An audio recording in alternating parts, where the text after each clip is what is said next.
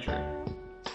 Welcome to Sub Rosa, A podcast about security, human rights, conflict and law, with an Australian and Southeast Asian focus.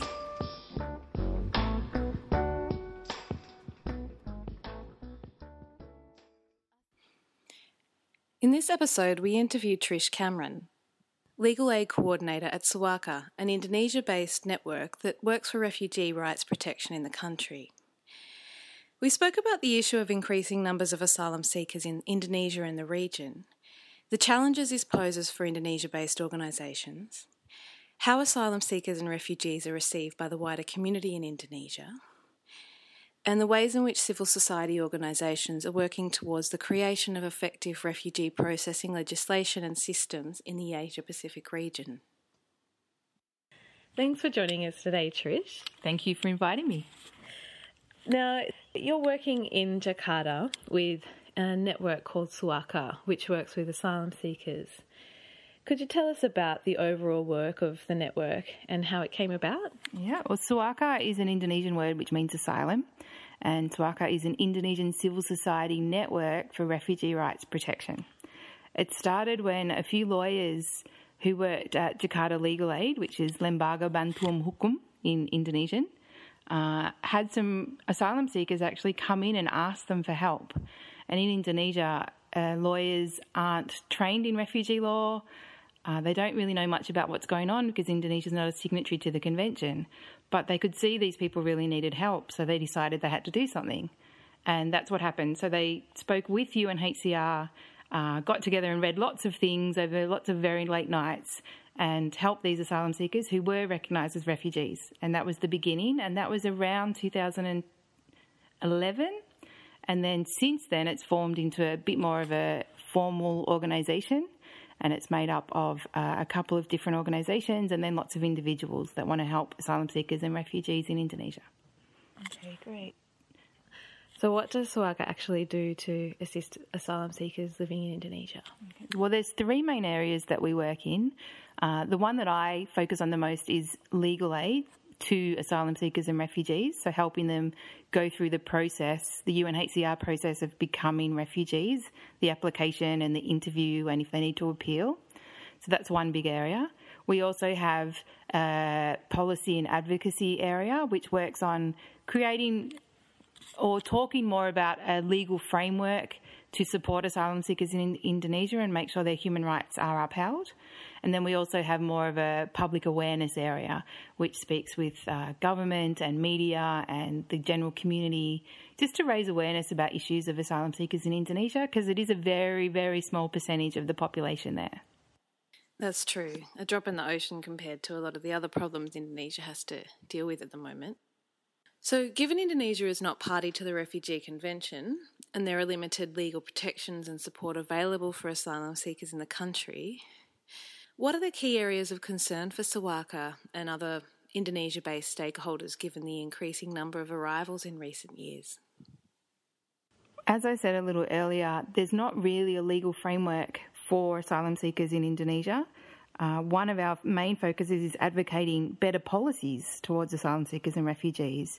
We have been involved in formulating a draft presidential regulation on handling refugees and asylum seekers. That's been around since 2012. Unfortunately, it's still in draft form. So most recently, Suaka has given feedback and critical comment on this draft. And at every opportunity, we continue to urge the Indonesian government, usually through the Ministry of Foreign Affairs, to legislate for increased refugee protection and to uphold their rights. Although asylum seekers who have been granted refugee status by the UNHCR living in Indonesia, they still lack certain basic rights such as the right to work and the right to an education and so on. How does this situation affect life for refugees living in the wider community in Indonesia for the long term while they await their processing for resettlement? There are very limited domestic legal protections and also very limited and restricted support services for asylum seekers. The Indonesian government allows UNHCR to enter the country and to work on refugee status determination. So UNHCR does that Indonesian government is not involved in that, but they do allow asylum seekers to remain in the country and they won't deport them while they're going through that UNHCR process. Indonesia has indicated an intention to accede to the Refugee Convention. That was back in 2009. Nothing's happened yet, but we remain hopeful and we continue to urge them when we can. Suaka supports any move towards legal framework, whether that's the draft presidential regulation that I spoke of earlier, whether that's continuing to mention that they had indicated an intention to sign the Refugee Convention. We believe that if they did sign the convention, there would be an overall decrease in the number of asylum seekers, because if you're a convention country, it means asylum seekers and refugees can be resettled in your country. At the moment, that's not possible in Indonesia. They have to wait for a resettlement somewhere else. If asylum seekers knew if they were found to be a refugee in Indonesia, they could live there and get jobs there and raise their children there, they may choose to make other decisions about what country they want to go to. Indonesia has been thought of as a transit country, and a lot of asylum seekers do transit through it. If that wasn't a possibility, we think it would overall slowly decrease the number of asylum seekers coming to Indonesia. As to how it affects daily life, I think, speaking from an Australian perspective, we're used to a very regulated society with lots of not-for-profit and civil society groups that can support asylum seekers and refugees. Totally different situation in Indonesia. And as a developing country, they have a lot of issues with community members that are Indonesian, vulnerable groups and disadvantaged groups. So to put it in context, the life of daily asylum seekers is not unlike the life of many Indonesians. I should also remember that Indonesia is one of the world's most populated countries, has many of the same issues as other developing countries, and out of around 250 million people, the number of asylum seekers and refugees is only 14,000. And that's only in the last 5 to 10 years. The numbers were much lower than that 5 and 10 years ago. So this is a really new issue with Indonesia. There's no civil society support network. It has been slowly growing, especially over the last 12 months or so. The refugee community is tiny and it's not really visible. It's not like in Australia where it's making the news most days and people are aware of the issue even if they don't know the complexities involved. There, people don't even know that it's an issue at all. Rule of law in Indonesia is not as strong as in some developed countries. Corruption can be an issue, even though Indonesian government and civil society is working very hard on this issue and they're doing a great job. Discrimination occurs not only against asylum seekers, but against all sorts of different groups in Indonesia. But it's different than in Australia, where the rule of law is quite strong, so you can rely on the law to help you if someone's discriminated against you. I believe Indonesia is working very hard at tackling all of these issues. Asylum seekers in detention are a concern for us, as everywhere in the world, including in Australia, especially unaccompanied minors and minors that are separated from their families. Some asylum seekers struggle with finance because they can't work. They can't keep themselves fed and housed. And again, there's no not-for-profit organisations to fall back on. There's 2 UNHCR partners that do a great job, but they are quite small and they can only reach a small percentage of the population. So being able to visit a doctor when you're ill can be impossible. Being able to find accommodation can be impossible. Some asylum seekers have family that have already been resettled in other parts of the world and can afford to send them a little bit of money. Some can't. Some have money of their own, some don't.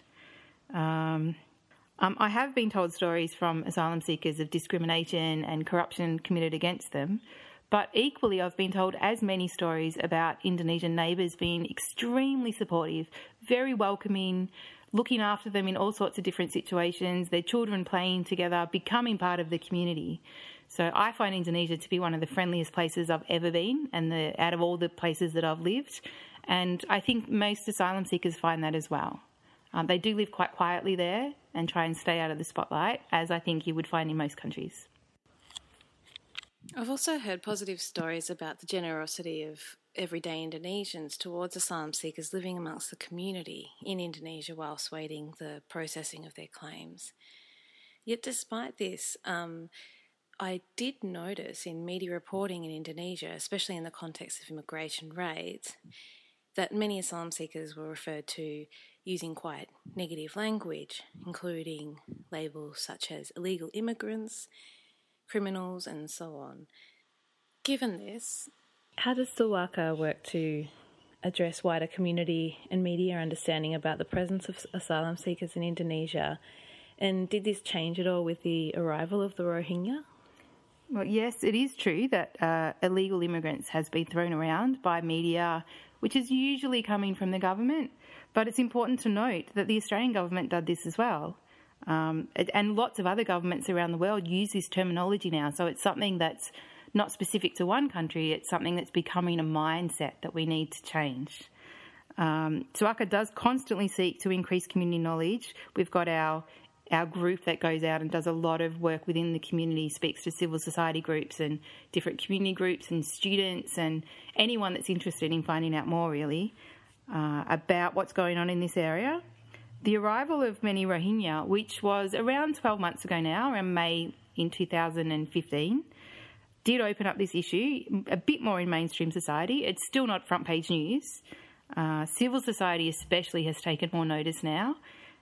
Compared to Australia, refugee and asylum seeker issues are non-existent, but there's a little bit more interest in finding out what's going on and how people can help. I'd like to talk a bit about asylum seekers as a regional issue. So in Australia, the focus of government media and advocacy groups has historically been on asylum seekers arriving to Indonesia in transit to Australia. Yet now there are growing numbers of displaced people from within Southeast Asia, such as the Rohingya. How has the Indonesian government and civil society responded to the arrival of this group? I should probably start by saying the focus in Australia is very different when it comes to refugees and asylum seekers than the focus in a lot of Southeast Asian nations. When I come back to Australia and I have meetings with people, very much a focus on the boats. From the Indonesian point of view, that's not an issue at all. The boats have arrived from Rohingya, but the Indonesians have taken these people in and are supporting them and looking after them within Indonesia. So that's one thing to note. Yes, Indonesia has always been thought of as a transit country. That is beginning to change now. Some people listening may be aware, some might not, that the Australian government has a cut-off point. So if an asylum seeker arrived in Indonesia after June 2014 and registered for asylum after that date, they can never be resettled in Australia, even if they're found to be a refugee. They can be resettled in other countries, but the Australian government has said, if you are coming through Indonesia, you will not ever make it to Australia. So it means that Indonesia is slowly becoming a destination country, not a transit country. With the Rohingya, over the last 12 months, many Indonesian groups have been campaigning for solidarity for Rohingya, and in turn the government's been more positive in its response. And this has had a flow-on effect to other asylum seekers and more interest in what's going on. Civil society becoming more interested has meant we can build more relationships among not-for-profits and civil society within Indonesia and regionally, and that's also building on the flow of people taking more interest generally in what's going on in Indonesia now. The positive response to Rohingya can relate to a few different things. It's quite a complex issue, not just Rohingya, but asylum seekers generally. So with the Rohingya, the way they arrived by boat was very visual, and it was very large numbers, very short period of time. They were in extremely bad physical condition most of the time. Also in Indonesia, because Myanmar is so close and because it's Islamic, Rohingya are Islamic, people's general knowledge in Indonesia about the ongoing persecution of Rohingya communities was higher than it is about other asylum seeker groups coming from further away. So more was known about the Rohingya. Also because they arrived in Aceh, and Aceh has had troubles in the past with internal conflict that might have made them more open to supporting and accepting people that were also going through their own issues with persecution. Other refugee communities do not come in big numbers in the same way. They don't receive the same media coverage or attention. And now and again, when there may be a small article about asylum seekers generally, it might not be quite as positive. But overall, most people, once they become aware of the issue, are very open to helping them out. The same as in Australia. From all of my history speaking with Australians in refugee law and working in the area, I've never met an Australian person myself, I know they're out there, that I can't have a genuine discussion with, and they see that it's a complex issue and they do want to help other people. So what the government and media is saying and what's happening on the street in Australia is, in my opinion, two very different things. In Indonesia, the government's not really saying a lot because it's such a small issue, but the people have the same mentality as Australia. Is these people need help. We want to help them if we can. So it seems the Rohingya inspired a greater sense of solidarity and empathy from Indonesians. Do you think the Indonesian public may see Indonesia as a longer-term place of refuge for groups like the Rohingya or other persecuted minorities? There have been many calls for Rohingya to be assimilated into the local population, especially in Aceh, which is where the majority of Rohingya have stayed, and that's where many of the boats came to shore as well. It needs to be remembered that there's a difference between assimilation into the community in an informal sense and the international law UNHCR version of a durable solution for refugees to be resettled in a country. As Indonesia is not a signatory to the convention, there's no legal avenue to resettle people in Indonesia at this stage. Durable solutions is just not possible in that way. Again, Indonesian public doesn't know a lot about asylum seekers. It's not an issue for more than a very small percentage of the population, mainly civil society groups. This is something Suaka's working on changing, and we do see that if it comes to a time where Indonesia was to sign the convention, many asylum seekers, I think, in my experience, would be quite happy to stay and settle in Indonesia and become part of the community there. So it is something that could happen one day, and it's something that Suaka will continue to work towards. So although there's been support on the ground in Indonesia for different communities arriving, it seems that existing regional migration and security forums have been reluctant to come up with a long-term strategy for asylum seekers arriving in the region. And so instead of being a place of transit, Indonesia now hosts growing numbers of asylum seekers and refugees for longer periods. Has there been much talk of the possibility of Indonesia or other Southeast Asian countries becoming a more permanent place of protection in the long term? There is always talk about these issues. The tripartite discussions that have been happening between Thailand, Malaysia and Indonesia about the boats coming with Rohingya people, it has been talked about around the edges. There hasn't been any formal declarations. There's not really been much more than discussion at this stage.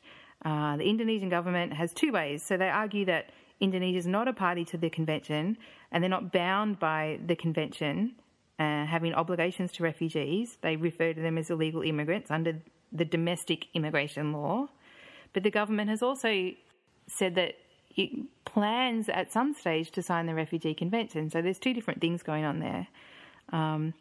They also, as a developing nation, there's concerns which are discussed about domestic security, economic issues, social tensions, economic burdens, increases in criminal activity, all of the same issues that every single government would bring up. So we're not alone in that. It's something that will continue to be discussed. I hope, and Suaka would hope, that at some point it tips over into concrete, practical solutions. In Asia, and something that I really like as compared to a developed country or English-speaking nations, things happen more quietly. There's a lot more discussions. There's a lot more going on behind the discussions that many people who grew up in a developed country would probably realise. So even if it seems like nothing might be happening, it's from our perspective as English speakers seeing that, because we're more used to being very upfront and quite demanding. So I think a lot of great work is being done behind the scenes from people within governments in those countries, also from not-for-profit and civil society groups. And even though it might seem people might be impatient for something to happen, things are happening very slowly when you are in contact with these groups day to day. So that's something that I continue to be positive about where I hear about it. I think we're actually doing okay. With the Bali Process, something that was kind of driven by Australia, it's quite stalled, and also a difference in cultural attitudes between the Australian government when they go to meetings and governments in Asia as well. So that's something to remain aware of. Do Do you think Australia could play a much more active role in providing solutions or contributing to potential solutions in relation to the issue of asylum seekers in the region? I have been asked that a number of times, and the only thing I can say is that at the moment I am living and working in Indonesia I'm the only non-Indonesian working with Suaka, and I think my colleagues are doing a fantastic job, and the focus is on asylum seekers and refugees in Indonesia and how we can best support them and how we can support the Indonesian government to build a legal framework. So it's probably not appropriate for me to comment on things that are happening in Australia when I'm not living here and I'm not working here at the moment. Sure. There are probably listeners who are interested in knowing how they can support asylum seekers living in Indonesia. And there are several groups that have emerged who have attempted to do so in recent years. What avenues would you suggest to provide for providing assistance to asylum seekers, or are there particular organisations that are doing valuable work in Indonesia?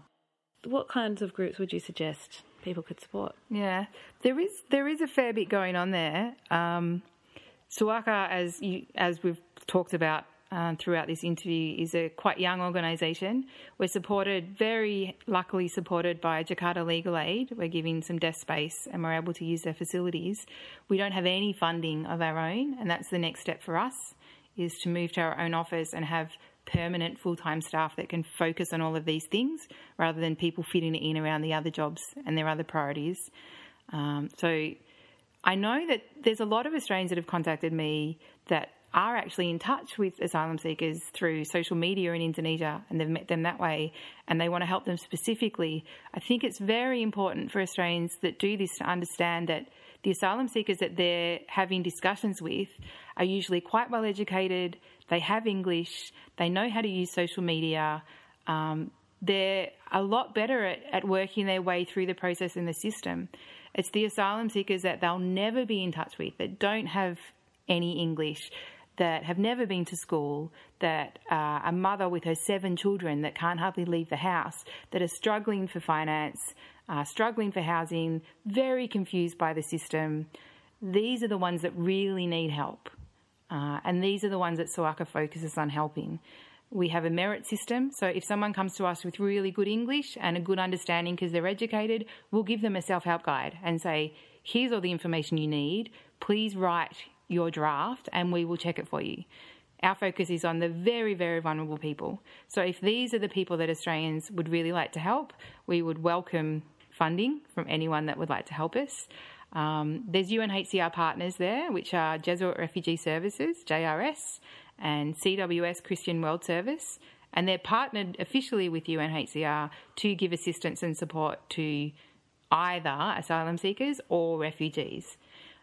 There's also a few small not-for-profit groups in Indonesia that are mainly run by refugees, sometimes with assistance from people from other countries, and mainly learning centres. So they teach English, they teach some Bahasa, they teach some maths, some cultural understanding, and there's 3 or 4 different groups that do that around Indonesia. There's information about them on our website. I should have said before, there's also information on our website about domestic legislation and our self-help guides and all sorts of interesting things. So there's the number one ways to help, and I know people said this to me when I was less experienced and I couldn't really get my head around it, is instead of helping an individual, which I know makes you feel great, I know this person and I'm helping them and this is fantastic, but to get the best bang for your buck, it's to help an organisation which is a bit more structured and can help a group of people, not just one person. So there's, learning centres and there's Suaka. UNHCR is very supportive of Suaka. We work very closely with them. When I arrived, I was asking them lots of questions about the different processes and they've been very welcoming. They went through our self-help guides once we've written them and gave feedback on them before they were published. UNHCR is desperate for money. You know, you could do things like writing to your local member, why aren't we doing more to support UNHCR? You could give money to us. You could give money to learning centres that help refugees in Indonesia. I have had quite a few people that are very skilled and experienced in Australia wanting to come across and help. And that's fantastic. But I always fall back on when I arrived, I felt totally useless for the first 3 to 6 months. I had learnt some language, I'd had language training, but still, totally different culture. Totally, I can't say enough what a different culture it is. And the day-to-day processes are different. The language is different. The understanding is different. Getting around, finding a place to live, feeding yourself, being confused by everything. So you don't want to end up being a burden on the organisation who you come to volunteer for, which ends up being more of a workload for them in the end. Yeah. So as much as we would love to say, great, we haven't got desk space for ourselves, much less other people. We work very long hours to help vulnerable people. So anytime we have to take away from that to support an Australian that's come to help us, it detracts from what we can give to asylum seekers. We do have some lovely people that are doing research from Australia for us and are trying to help in other ways, like trying to help us get a fundraising together or trying to help with our website and things like that. Really helpful. But the best way people can help is by supporting the organisations that already work there. I should say as well that the Refugee Council of Australia has been very supportive of Suaka, and they're helping us to translate our self-help guides into 5 other community languages, and that would be a huge assistance, because if we can hand someone who doesn't speak English a guide in their own language, that takes a lot of the workload off of us, and we can do the same thing with them and say, you do some work on it and then we'll polish it off and make sure it's fantastic. So Refugee Council of Australia, can't say enough good things about them. And I would really hope that other not-for-profit groups that can see how well Australia is structured when it comes to supporting asylum seekers and refugees can maybe look a little bit further and help Indonesia build the same structure of not-for-profit groups there. Okay, so one last question. In an ideal world, how would Australia and Southeast Asian states cooperate more to address the issue of asylum seekers in the region in the long term? Oh, that's a big question. I could rant about this for so long. In the ideal world, all countries would be signed to the convention. There wouldn't be people, running all over the world, because there'd be countries close to them where they could go and be supported. Well, in an ideal world, there would be no conflict. But signing the Refugee Convention is a big step forward, and abiding by the Refugee Convention once you've signed it. Australia has been slapped on the wrist a couple of times for maybe, some people would say, stepping outside of the convention in some of the things that they've decided to do. Abiding by the convention, signing the convention, getting support from UNHCR, UNHCR being properly funded to be able to do all the things it needs to do, and having more great partnerships with organisations in each country that can then give extra support, like medical, housing, finance, trauma counselling. So a lot of work to be done, but I do feel like in Indonesia there's a lot of people working really hard and that are really passionate about these issues, and we are heading in the right direction. Okay. Thank you very much for your time today, Trish. It's been really interesting to learn more about the asylum seeker issue in Indonesia. It's been great. And people can look up our website, suaka.or, not org, or.id for Indonesia. We're also on Twitter, Suaka ID, and also on Facebook. So you can join up and follow along. Sometimes we don't post very often because we're a bit busy, but we do our best to keep up. Okay. Thank you, Trish. Thank you.